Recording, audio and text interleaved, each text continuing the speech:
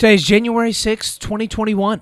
Trump gets in hot water for trying to find votes. The results of the Georgia Senate race start to trickle in, and Democrats really push their agenda.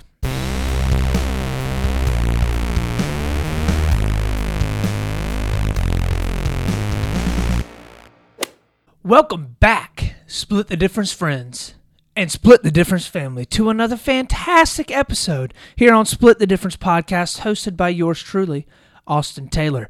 I can say with 100% confidence that this is definitely the best episode that we've done so far, and I feel that all of you will feel the exact same way because we got all the good and the bad from the left, all the good and the bad from the right, and we're working to bring that sweet, sweet truth right there in the middle. So, we have a decent amount to cover today. I am up bright and early here on this Wednesday morning. I've got my coffee over here, okay?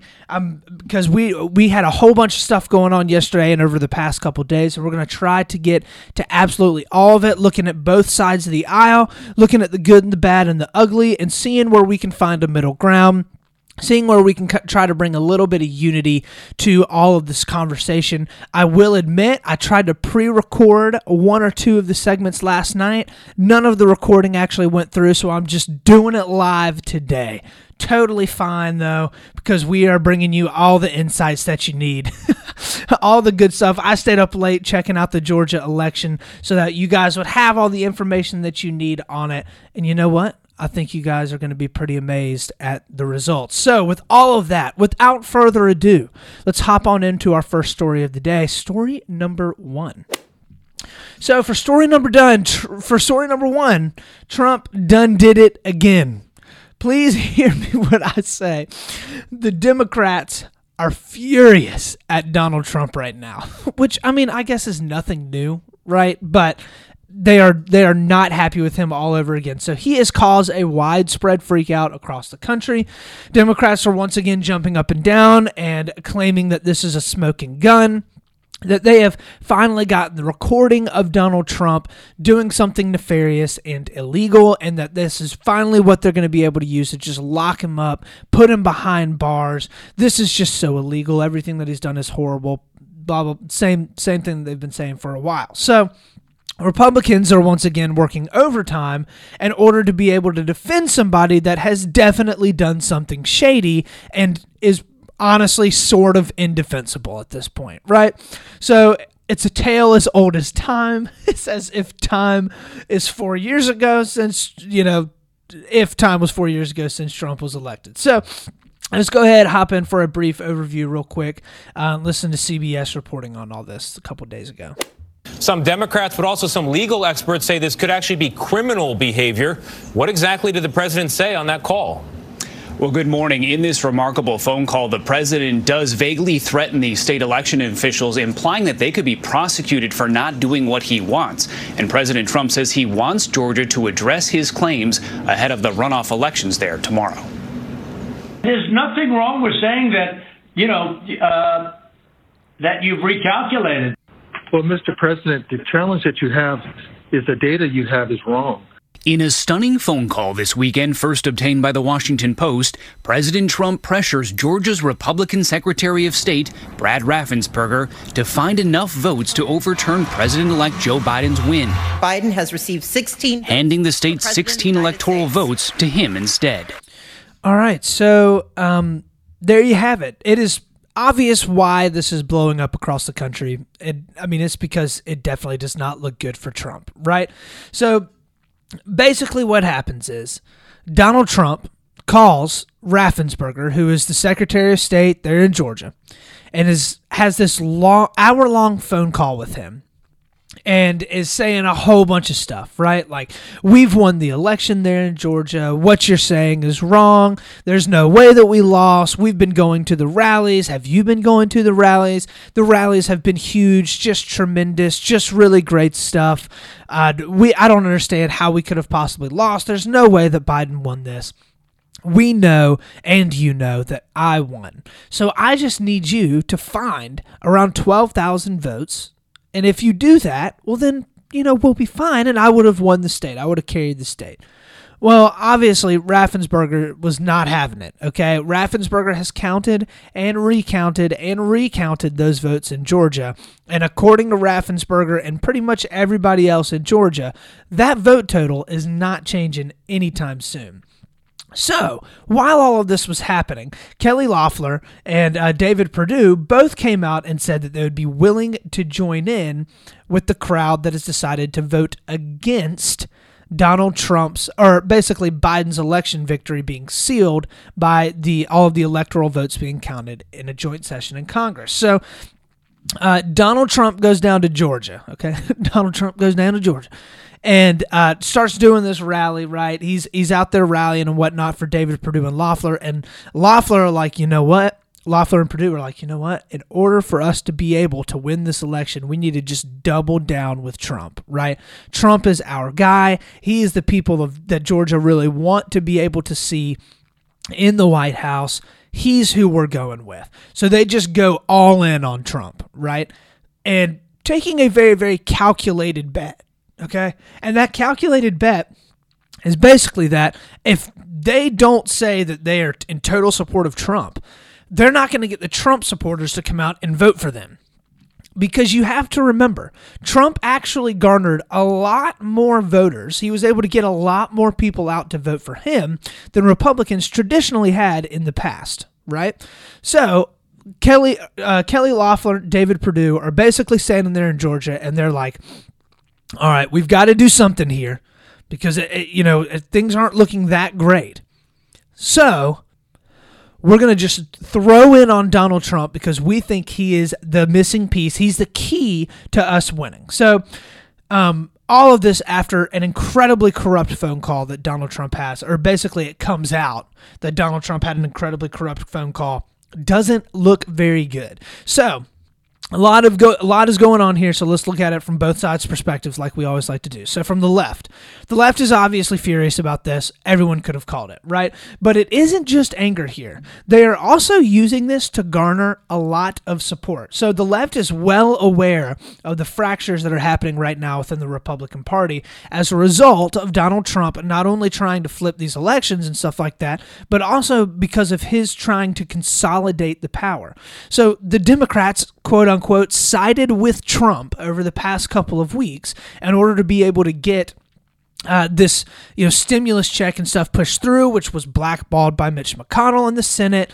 The Senate didn't pass it, so higher stimulus checks wouldn't be coming through as a result of the establishment GOP, right?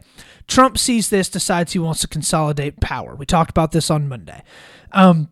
The Democrats side with Trump, but don't think for a minute that the Democrats are going to just side with Trump and then forgive him for anything in order to just not get those stimulus checks. Like those Democrats, the only reason that they were talking about or siding with Trump at all was because they wanted to get those stimulus checks passed because they wanted for that to go on their records, right? They didn't care about it going on Trump's record because Trump is gone in 2 weeks. Doesn't matter to them at all.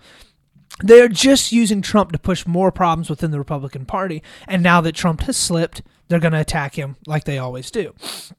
So they know that there is no way that they would actually be able to prosecute this thing that Trump is on this phone call saying, right? So, currently, I'll explain why in a second, but 2 House Democrats have already written into the FBI basically saying hey, you guys need to investigate this. This looks really, really iffy. Classic, that's just for show, okay? So in order to actually be able to prosecute Trump for any type of election fraud or any type of disenfranchising of voters or something like that, you would have to be able to prove criminal intent, okay? Which is very, very difficult to do in the court of law based upon a couple of things that were said in a phone call, right? Very, very difficult to be able to do. Trump was on that phone call with his 2 head lawyers. His head lawyers would not have let him say anything that would have incriminated him on a phone call, especially to people that Trump has openly criticized and obviously were recording the phone call, right? So, with all that having been said, Trump's not going to jail for this, right? He said some stuff that was very stupid. He said some stuff that was absolutely corrupt, okay? Trump's not going to jail for this, though. We all know that. But the Democrats can, however, use this to make Trump look very, very poorly in front of the American people. They can use this to appeal to the American voter for themselves. So, as much as people may not have liked the Russian probe or maybe the impeachment debacle and all the stuff with the Ukraine that went down, I know a ton of people that were even Democrats that were like, listen, the Democrats overblew that a little bit. It was a little too much over the course of the past 40 years. Well, it's cases like this where Trump is recorded asking people to do his bidding in a very corrupt way that makes those cases much more legitimate, okay? So when this kind of stuff happens, and this is not the first time that this kind of stuff has happened where Trump just sounds extremely corrupt, like he's just talking out of the side of his mouth, trying to get people to do his bidding and whatnot. When these kind of phone calls surface, it lends credence to all that stuff that the Republicans have been doing for the past 4 years, okay? People around the country are going to look at that and they're going to be like, well, I heard that all this impeachment and everything that was going on with the Democrats was kind of far-fetched, but I don't know, maybe there was some truth to it because Trump is over here trying to bribe his own somebody in his own party in order to be able to flip election results. So the second thing that happened, so the right side of the aisle. There are two parts of the right, okay? Like there have been for a while. There are those that are loud and defend Trump at absolutely all costs. Doesn't matter what the moral costs are, the political costs, it doesn't matter what it is. The benefits of defending Trump wholeheartedly in order to be reelected or get his supporters is better than any of the ramifications that would come from actually defending him, okay? And then the second people are the people that are quietly just waiting for Trump's day in the sun to be over, okay? Notice how Mitch McConnell has not said one thing about this. Mitch McConnell hadn't been in the news talking about this at all. I'm sure he's been asked. No, but he doesn't care. It's not that he doesn't care. He knows. He's sitting back and relaxing. Meanwhile, you have all of the people that have defended Trump all along, all coming out and saying something. And it's the same story, right? It's always the same story. It's the media are terrible, and the media are spinning this in a way that is not conducive to Trump. The media are taking him out of context. Trump didn't actually say all that. Did you listen to the phone call? Of course that's not what was said, right? And it's not even doubling down anymore, all right? This is do a deck bling. Do a deck bling, all right? Do a deck bling, which is to the 12th time. Yes, I had to look that up, obviously, because I could not pronounce it. But it's not just doubling down. They're do a deck bling at this point, okay? Their defense is always the same. And at some point, right, you have to be able to stop and be like, all right, yes, I can agree with and I understand and I know that the media hate Trump. Of course, they absolutely hate him. And that has been going on for years now, and that's not going to change anytime soon. Of course, the media are out to get Trump. Absolutely.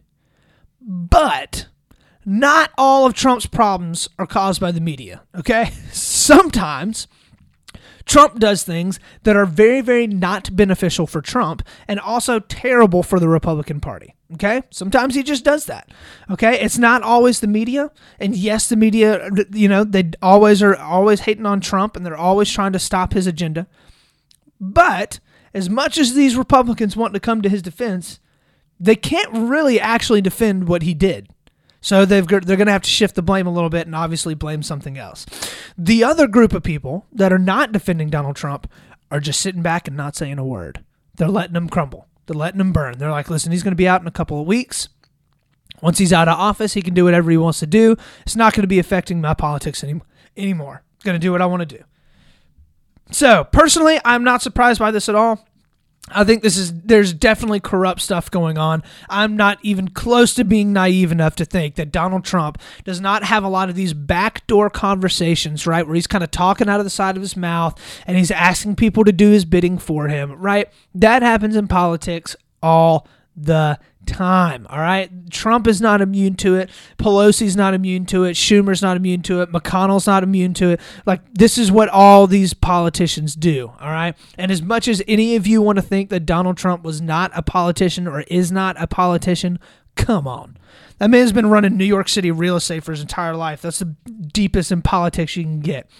So the fact still remains that Trump was purposefully communicating with the Georgia Secretary of State that he wanted election results changed. obviously shady stuff, okay? Everyone knows what Trump was trying to do there because Trump has openly been saying that he wants to be able to flip the election results.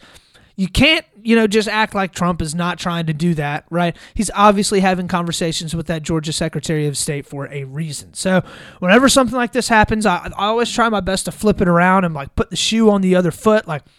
If I heard Joe Biden on a phone call doing the exact same thing with the state that Trump won, that was as close as the one that Trump is, this Georgia state election, I would probably look at it and be like, that's not good. Somebody needs to hold Joe Biden accountable for that, right? I would not be comfortable with that at all. I would think that's not good stuff. Just, we have to do the exact same thing for Trump, okay? You know that if Biden did that, Fox News, Daily Wire, every single one of these Republican pundits would be going out there screaming and yelling and jumping up and down. They'd be trying to remove Biden from the presidency, okay? They'd be trying to, prosecute him before he even got into the presidency. So, I do think in a lot of ways that the media and the Democrats, of course, have worked tirelessly to undermine Trump and his agenda, but things like this definitely don't help Trump's case, and I think that this hurt him a lot, especially the Republicans, hurt the Republicans a lot heading into Georgia, which is actually this next story that we're going to get into. Story number 2.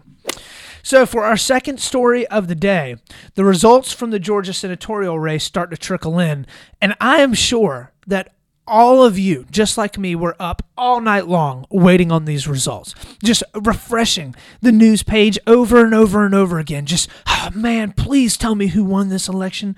And it has been an incredibly close race so far, just like everybody thought that it was going to be. I don't think that there's any way that you actually can call it as of right now, which is at about 6 to 7 o'clock on Wednesday morning. The polls closed at 7 p.m. last night, and the pundits were salivating at the opportunity for some craziness to happen, okay? I was looking at it around 9 or 10 last night as well, and it was, it had Jon Ossoff and Raphael Warnock, who are the Democratic candidates, up on Kelly Loeffler and David Perdue last night, and as when I woke up this morning, it's the exact same thing. So, obviously, this stuff could change completely by the time that you guys actually listen to the podcast, but at this point, it looks like the Democrats are going to hold Georgia, okay? It looks like the Democrats are going to win Georgia, rather, I should say. So this means a lot of things, okay? And we will actually get into that in our third story of the day. But it looks like at this point, Jon Ossoff, Raphael Warnock, all of their campaigning, all of their going out there and fighting against David Perdue and Kelly Loeffler when, Perdue and Loeffler really wouldn't fight back against them, have paid off, and they are looking like they're going to seal the victory and actually win it for the Democrats, which would mean that the Democrats hold the Senate, with Vice President Kamala Harris being the tying vote. So, what are the ramifications for this, and how did the Democrats actually win this? Well, in order to be able to get into that, we're going to have to look at that in our third story of the day, story number 3. So, I know that our second story was incredibly slow, but that was very purposeful because we want to hop in and actually look at how the Democrats won it, if they did, and what exactly the ramifications of all that would be. So, if anyone was wondering whether or not I bring you all of the best news and insights here on Split the Difference podcast, here's a fantastic example. So, if you remember back to late last week and early this week, I talked a lot about how I thought that the Democrats are going to go out and all of a sudden start campaigning really, really hard on these stimulus check things if Mitch McConnell decides to blackball it. Well, it happened. And Joe Biden was up there, just putting on a clinic earlier this week. So here is Joe Biden down in Georgia talking. This is reported by CBS News. By electing John and the Reverend, you can make an immediate difference in your own lives, the lives of the people all across this country, because their election will put an end to the block in Washington, that $2,000 stimulus check, that money that will go out the door immediately, tell people who are in real trouble. Think about what it will mean to your lives. Putting food on the table, paying rent, paying your mortgage, paying down the credit card, paying the phone bill, the gas bill, the electric bill. Just look around. Millions of people in this country out of work through no fault of their own. No fault of their own. They're struggling. Many are fearful, and many have given up hope. Look at the lines at food banks. Hours and hours and hours. This is the United States of America, for God's sake. And their food lines.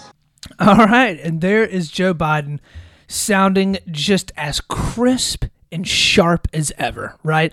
Joe Biden, that great mind right there. So, I mean, if you watch the video, it literally looks like at any point a slight gust of wind will sweep across the stage and grab Joe Biden and just take him away. So we're seeing now really the pitch from the Democrats, especially heading into Tuesday's election in Georgia. We were seeing that kind of take shape on Monday night, heading into Tuesday, and then especially on Tuesday as people went to the polls, okay? And but they're not blaming, basically what they did was they weren't blaming Trump for that stimulus check and everything, not happening. They were blaming the Republicans because Trump backed it, right? They can't blame Trump, but they're blaming the Republicans as a whole. And the pitch is very simple. You heard it from Joe Biden just now. If you want money in your pocket, you need to vote Democrat, okay? It's pretty simple. It's an easy pitch for the Georgia voters to see and understand.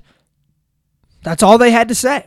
So when Trump got down for his rally in Georgia, and I talked about this a little tiny bit on Monday, he actually did not, or not on Monday, I talked about it a little bit earlier in this podcast. When Trump got down for his rally there down in Georgia, he didn't even really talk about either of the senators. He didn't talk about Perdue or Loeffler hardly at all, right? He welcomed them on stage and was like, oh yeah, look at these great people. Man, these great people are so just tremendous job. But he went on like a 15-minute rant about how Biden didn't actually win, about how he won, and about how Trump was the true winner of the presidency, and that they were going to flip the election results. You know that Kelly Loeffler and David Perdue on Monday were sitting next to that stage and looking at Donald Trump and being like, dude, what? What are you doing? Get out of here right now. You're supposed to be convincing these people to vote for us. You already had your chance, and it looks like you lost, okay? We still have a chance. We're on the ballots. We need for you to be up here telling these people to go out and vote for me and for him. Oh, man, cracking me up. So Biden later on went and said that the Republican senators think that they have sworn an oath to Trump and not to the Constitution. So these are some very strong arguments from the Democrats heading into Tuesday. And it shows that the Democrats, in a lot of ways, if they have control, they're not going to be afraid to spend money. And they're definitely not afraid to mudsling at the Republicans, okay?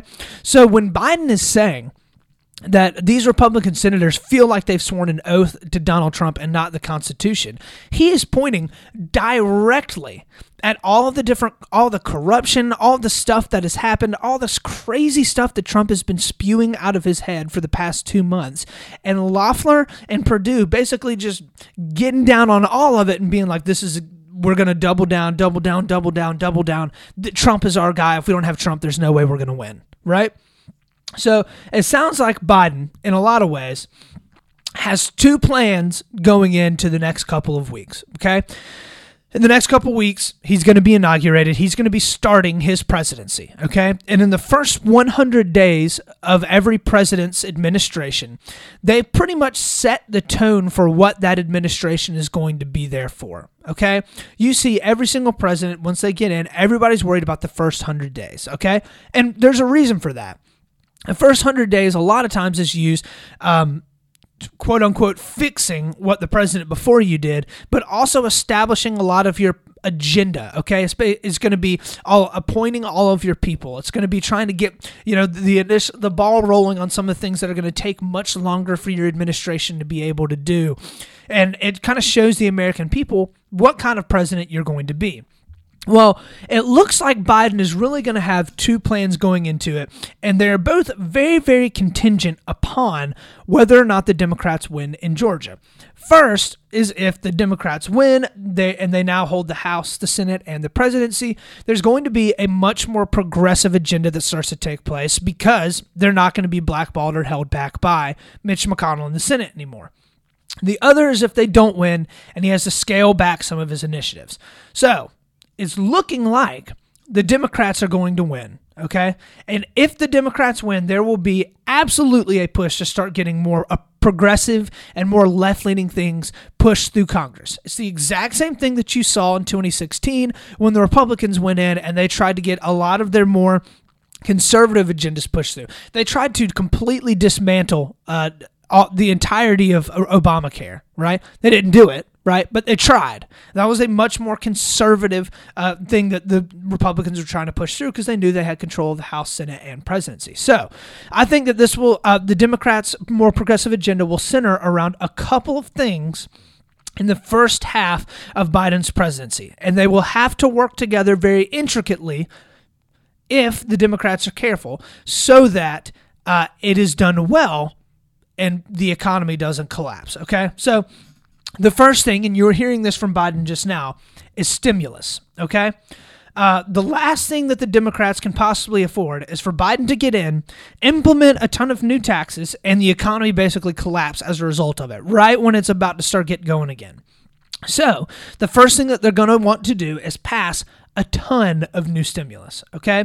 And this new stimulus will go likely far beyond just the $1,400 that they are saying that they want to pass right now, right? Like you have to, if we think back to around June, July, and August of last year, the Democrats were pushing the HEROES Act, if we all remember, which was at one point up to around $3 trillion worth of stimulus, okay? $3 trillion. That is a lot of money, folks. And this is what they're going to be going for. They're going to be wanting to put a $1,400 stimulus check, $2,000 stimulus check. Please. They're going to be giving an extra $4,000 into every American's pocket. That's how you should know you want to vote Democrat. And basically, this money would dump into a ton of new things, okay? And I wouldn't be surprised to see if Joe Biden tried to weave a lot of his more economic plan and tax agenda into this stimulus plan. But basically what they would do is they would probably start pumping money into things like healthcare, environmental things that they would like to be able to get passed. And they would just cram all of this stuff into a stimulus bill and get it passed strictly upon party lines because that's how pretty much everything passes nowadays. And they would probably just absolutely flood the economy with cash as much as they possibly could. They would just have that money printer with Jerome Powell just going as fast as they possibly could, okay? The second thing that they would do is then raise taxes, okay?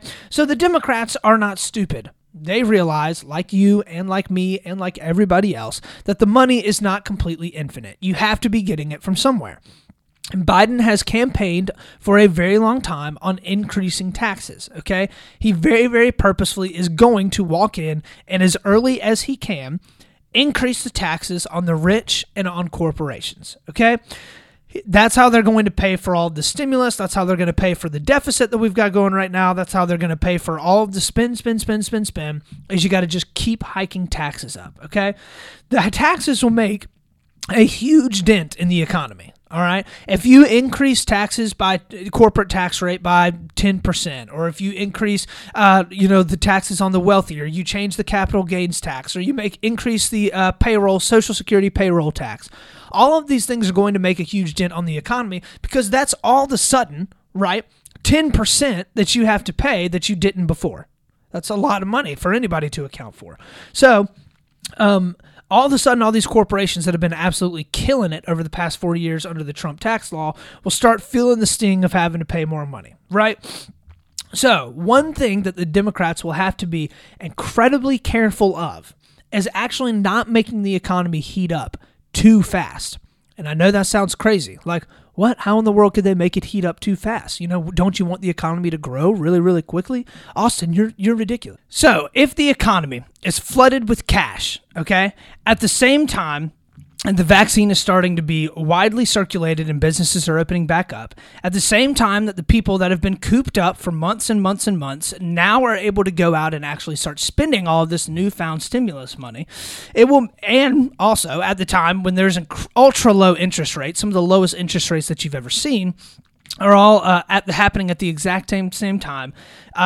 People are going to go out and start blowing dough as fast as they possibly can, and you're going to see an economy that is booming very, very, very quickly, okay? That leads to incredibly fast inflation. You have business ABC that comes in, and they're like, oh my goodness, we're making so much money, more money than we've ever made before.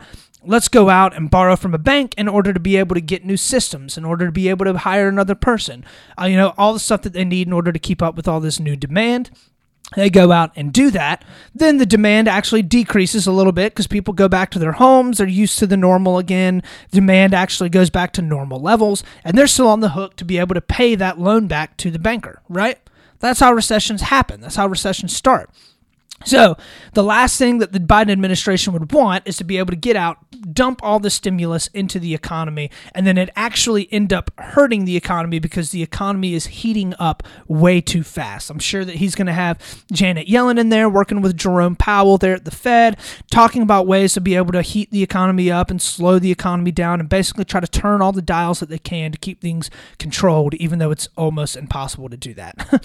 So with all of that having been said, that is the end of our last story of the day. Let's hop on into the ending story, something that made me smile. So, something that made me smile this week, actually, has to do with all these ultra low rates. I was able to refinance my house, okay? And let me tell you, it was awesome, okay? Now, signing all the paperwork is terrible, but being able to get interest rates as low as they are at right now is absolutely mind-blowing. Like, I cannot imagine getting an interest rate lower than this right now, okay? That's what's causing people to go out and buy houses and buy all these different things and be able to invest in their businesses. It's pretty incredible that we have interest rates as low as we do. So I know that maybe that doesn't really help y'all out very much, but it definitely made me smile this week, being able to get an incredibly low interest rates and be able to refinance my house and save a bunch of money every month. So if you haven't done that, probably should do it. So with all that is the end of the show for today. Thank you for stopping in and for checking us out. Remember, as always, find me on Instagram, Facebook, YouTube, on my website at splitthedifference.com.